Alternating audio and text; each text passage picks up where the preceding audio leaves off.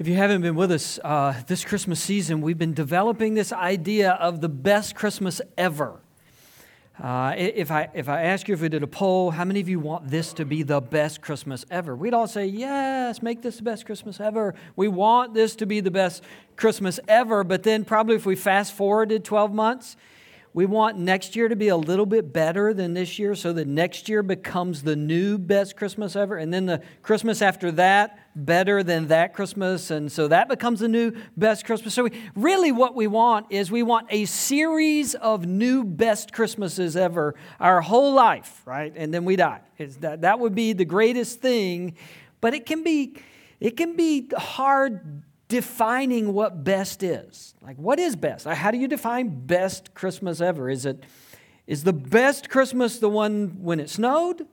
Or for some of you, is the best Christmas when it was 80 degrees in Georgia? Like, that was great. I wore shorts on Christmas. That's how some people feel. Is it the best Christmas when everybody's home for the holidays? Like, is that the defining part of Christmas? When you hear the phrase, the best Christmas ever, does your mind go back to that Christmas when you were a kid and you got that present you really, really wanted? And like, that is what it was. That was the best Christmas ever. It's kind of hard to know. What's the criteria? How do we define what the best Christmas ever is? And for some of us, we've lived long enough that Christmas has changed a lot. And so there may even be the feeling of, well, it can't ever be the best Christmas again. You know, like when I was a kid, Christmas Eve, we went over to my grandparents' house on my mom's side, and we sat around, and the living room was full of people and tons of kids and cousins and nieces and nephews, and that was Christmas for so much of my life, especially as a kid, and my grandparents have passed away. We don't do that anymore. And maybe you have traditions like that too. Like, they defined Christmas for a long time, and they won't ever be again. And so maybe it's hard to think of the best Christmas after that, or once the kids grow up. Right? Once they learn all the secrets and they don't have that sparkle in their eye anymore, it's like, oh, it was the best Christmas when the kids were small, and they're not going to be small now. They're sassy and rude, and I don't even like them sometimes. Not my kids, your kids maybe. Or as I was saying, you know, my grandparents are not here anymore, or like before the divorce, and now it's complicated, and then we're here and there, and it's like all of these things that we can sometimes look at and evaluate best by. Best is really hard to determine, not just at Christmas, really kind of in life. Sometimes we say something is best, and then we live long enough to realize it's not best anymore, and probably never was best. We used to think dial-up internet was the best, right? Like that was the best sound. Like, I'm about to connect to the whole world. This is incredible. I can email somebody on the other side of the place. This is so great. We thought dial-up was the AOL.com, right? You've got mail. It was the best. That was awesome. Nobody wants to go back to that. Nobody thinks that's the best anymore. We used to think it was the best. We had a computer that took up the whole desk, right? And that was before we held a computer in the palm of our hand. Right? So now we know that's not the best anymore. We used to think that not wearing seatbelts was the best, right? Some of us grew up at a time before seatbelt laws, and we rode in the back of pickups doing 60 miles an hour down country highways. And that kind of was the best, wasn't it? We kind of like to do that again sometime. But now we know that's not safe, kids. Don't do that. I'm just kidding. You shouldn't do that. That's not the best. We used to think mullet haircuts were the best. Right? Some of you... That's not me, by the way. That is definitely a young Jonathan Long right there, sporting the Cinnamullet, as he calls it. I showed that with his permission, by the way. I don't have a mullet picture. I never got a mullet. I was just way smarter than that, I think. Actually, it wasn't that I was smarter, it's that my dad was a Baptist preacher and he wouldn't let me grow my hair that long. So I could never get a mullet. But we did. I mean, that was the thing. You go back and look at pictures from the 80s, and I mean, all the guys, except for me, standing there in their mullets, and that was just the coolest thing. And we don't want mullets today, do we? And you ladies are laughing, but you thought big hair in the 80s was the best, right? Like you ordered hairspray by the case and just sprayed it, and you had this big, tall hair. Best is sometimes hard to define, and what is best sometimes comes and goes. And the truth is, there are things that we think are the best today that one day we're going to look back at and go, oh, that wasn't good at all. Don't show that picture. That's the way best is.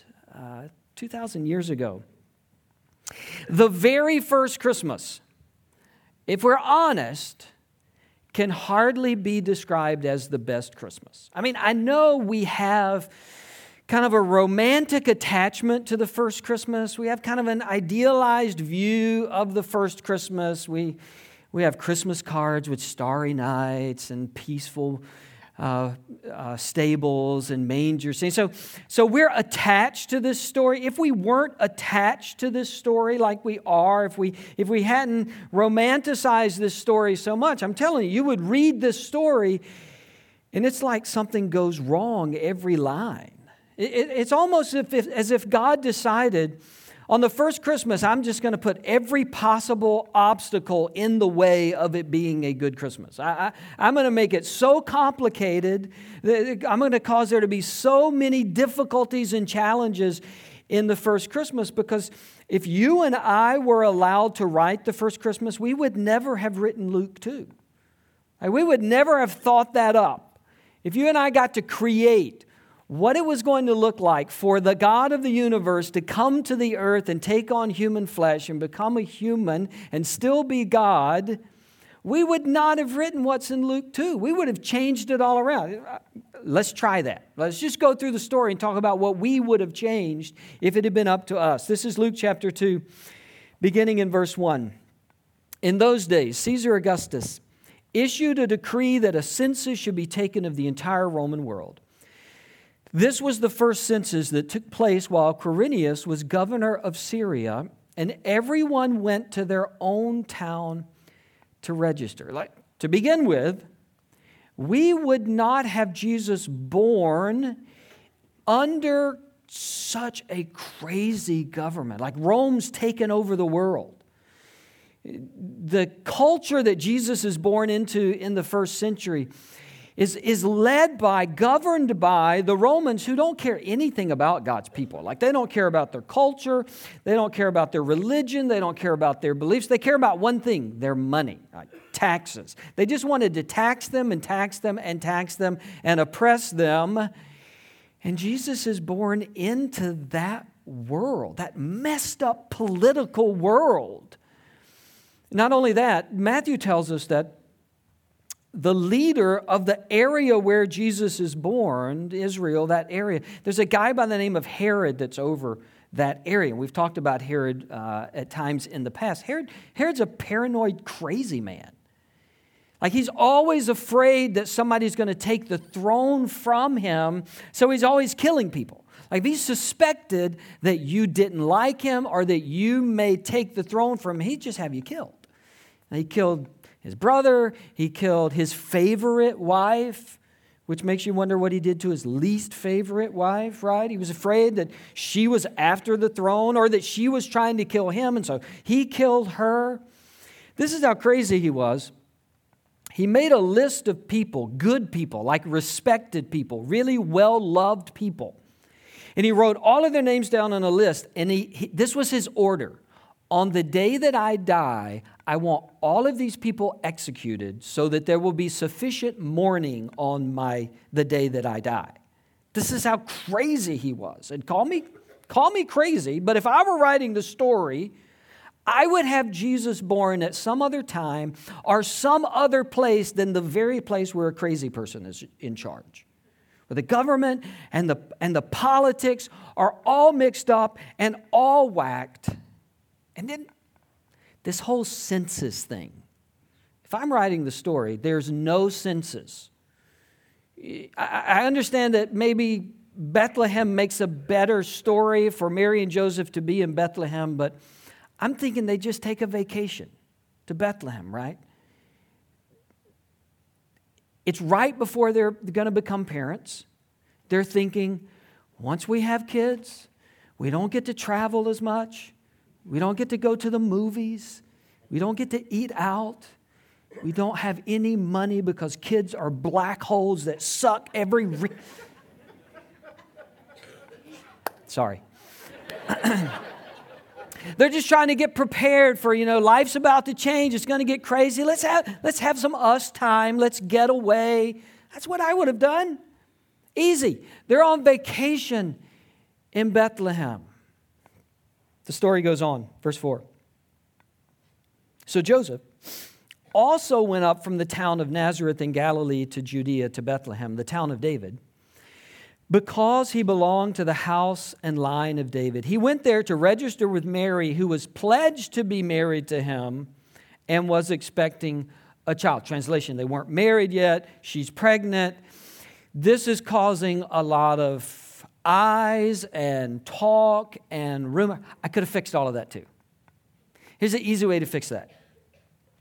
God interrupts their wedding night, right?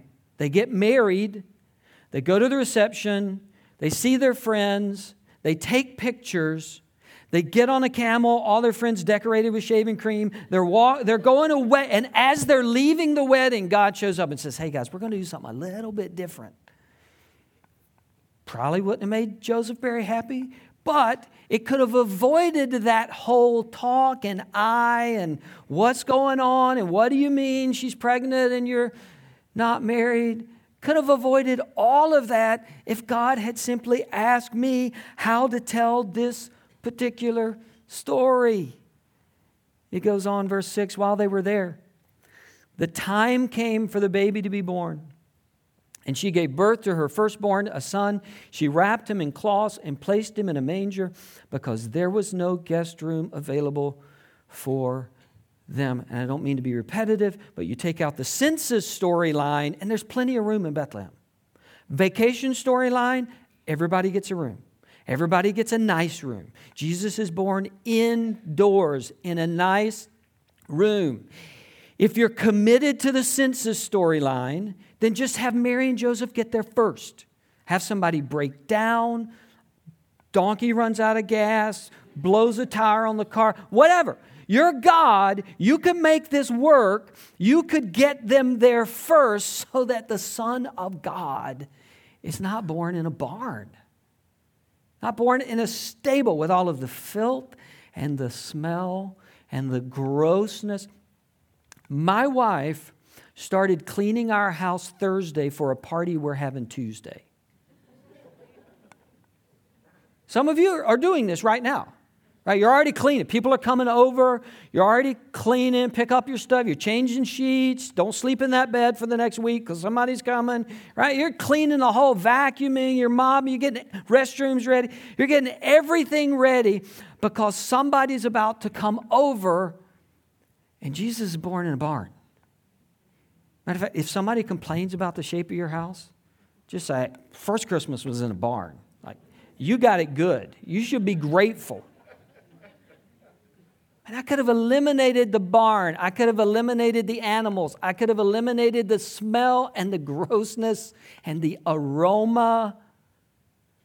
And then, as if it weren't bad enough, shepherds come busting in. Right? On the night Jesus is born. Doors open. Here come shepherds and nobody knows. Nobody's ever met before. And I'm just thinking, they're shepherds.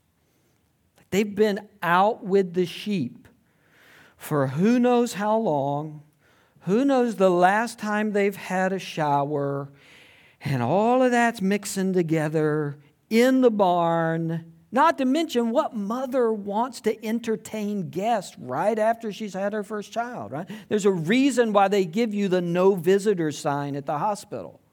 Because you're not up to entertaining after giving birth to your first child. And this is the story of the first Christmas. I know, we've romanticized it. We're in love with this story. We like this story. But if you didn't know it and you read it, this is a weird story. And it's kind of full of mess and smells and dirt and things not happening the way you would want them to happen, being the way you would want them to be. It's full of obstacles and challenges and brokenness, and that's why God tells it that way. I mean, like I did, if you were given the chance to edit the story, you would edit the story. We'd clean it up. And we'd mark some things out. We'd rearrange some. We'd add some things. We'd delete some things. We'd get rid of some characters. The story would be so much better, so much prettier, so much cleaner if we could just take a red pen to the Bible and just kind of mark up how we want the story arranged. And in 2017, as you look at your story and as I look at my story, we'd probably do the same thing. I mean, if God handed us the pen of Christmas 2017, for most of us, there would be parts of this Christmas we'd rearrange a little bit. We'd mark out. We'd edit. We'd rewrite. We'd highlight. We'd underline. Can we take this out? Can we change this part? Can we delete this character? All of us would. God told us the story in this specific way because He knew there would be things about every single Christmas that we would want to change, that we would want to rearrange. He didn't give us a Hallmark movie. Anybody watch Hallmark Christmas movies? Oh, my goodness. Good. He didn't give us a Hallmark Christmas movie. We're like perfect little scenes and everything works out, perfect characters and idyllic setting. He gave us a real story. He gave us a real story where people were hurt and people didn't understand and people didn't know and people smelled and people didn't have their act together and the good guys didn't always win. He gave us a real story because all of us, Christmas 2017, are living a real story. And yeah, in the first Christmas, there was a crazy king, and there was a census, and there was a smelly barn. Look, one of the greatest messages of Christmas is that Jesus came when nothing was going right. Nothing was going right. The government wasn't working right. Religion wasn't working right. People weren't behaving right. People weren't believing right. Everything was broken. Like everything was messed up. And Jesus came to that to remind us that Jesus can come to whatever's going on in your life, whatever's going on in your family, whatever's going on in your Christmas. Jesus didn't come to a world where everything was perfect. He grows up, he becomes a man, and he begins to teach. And one of the things he teaches in Luke chapter 5, just a couple of chapters over from where we are, Jesus says, it's not the healthy who need a doctor, but the sick. I've not come to call the righteous, but sinners to repentance. I haven't come for the perfect. I haven't come for those who have their act all together. I haven't come for the perfect Christmas. I've come for those who are hurting and are in need and broken and need a Savior. The reality is, if your Christmas is perfect, then this story is not for you. Like if everything's perfect in your world, the Christmas story is not for you. If everything's going great, if you've got life handled and worked out and in control and you know how to do everything, the Christmas story is not for you. The Christmas story is for those who recognize, no, I don't have it all together. I can't fix everything. I can't make everything better. For some of us, we've lived long enough, like there's things we can't go back and undo. That's what Christmas is for. The hurting and the broken and the messy Because God is able to make the best out of our mess. You talk about having the best Christmas. Well, God's able to make the best out of all the pieces that I bring to Christmas this year. All of the obstacles and challenges and things that didn't go the way I wanted them to go and didn't work out the way I wanted them to work out.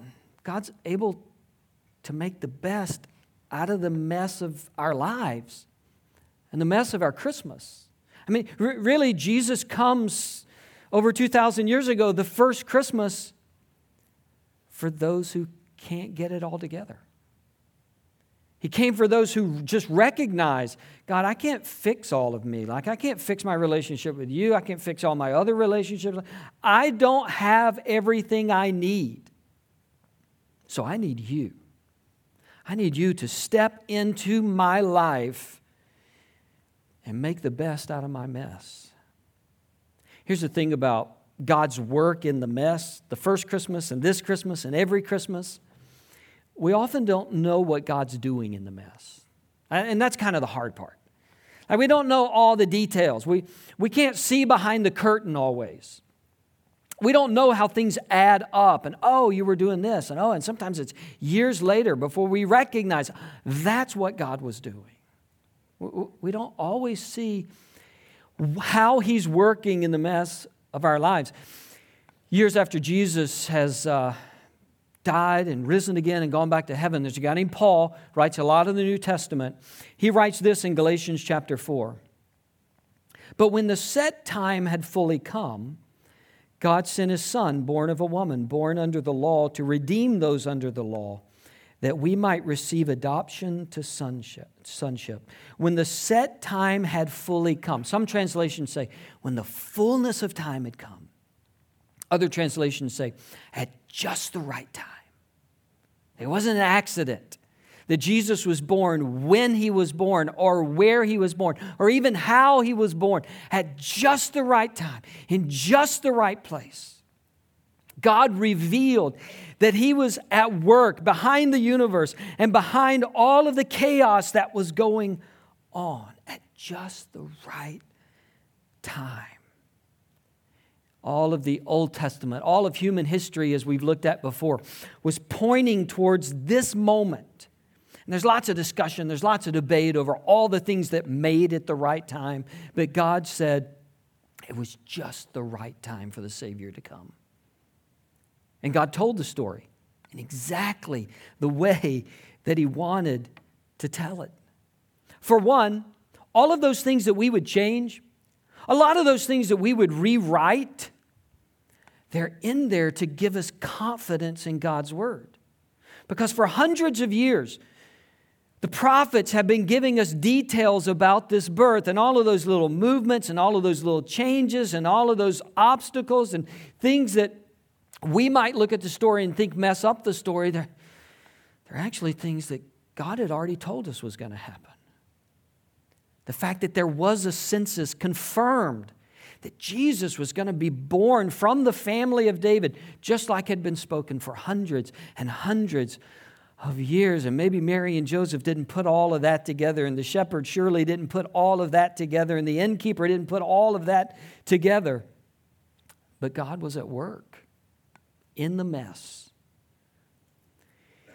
He told a story of outsiders, Mary and Joseph, because He knew that we would be outsiders at some point in our life.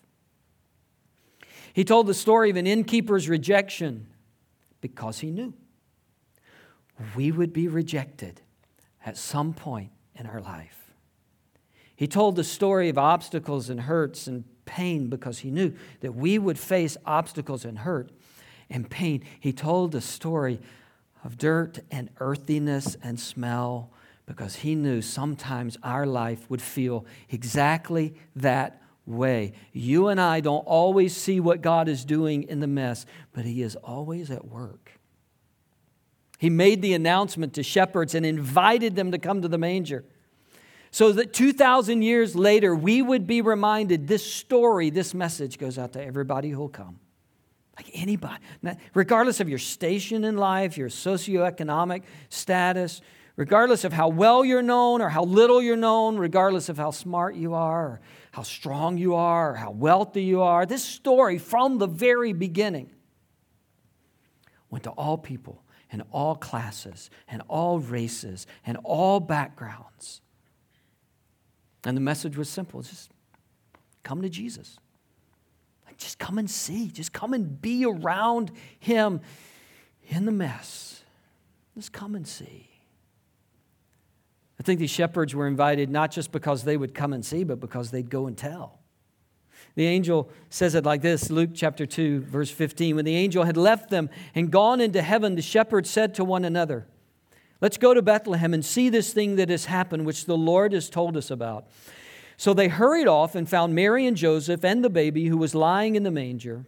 When they had seen him, they spread the word concerning what had been told them about this child, and all who heard it were amazed at what the shepherds said to them. Not just people who come and see, but people who go and tell. People whose lives in the mess will be changed and rearranged. They will discover Jesus, and then they'll walk away telling other people what happened to them.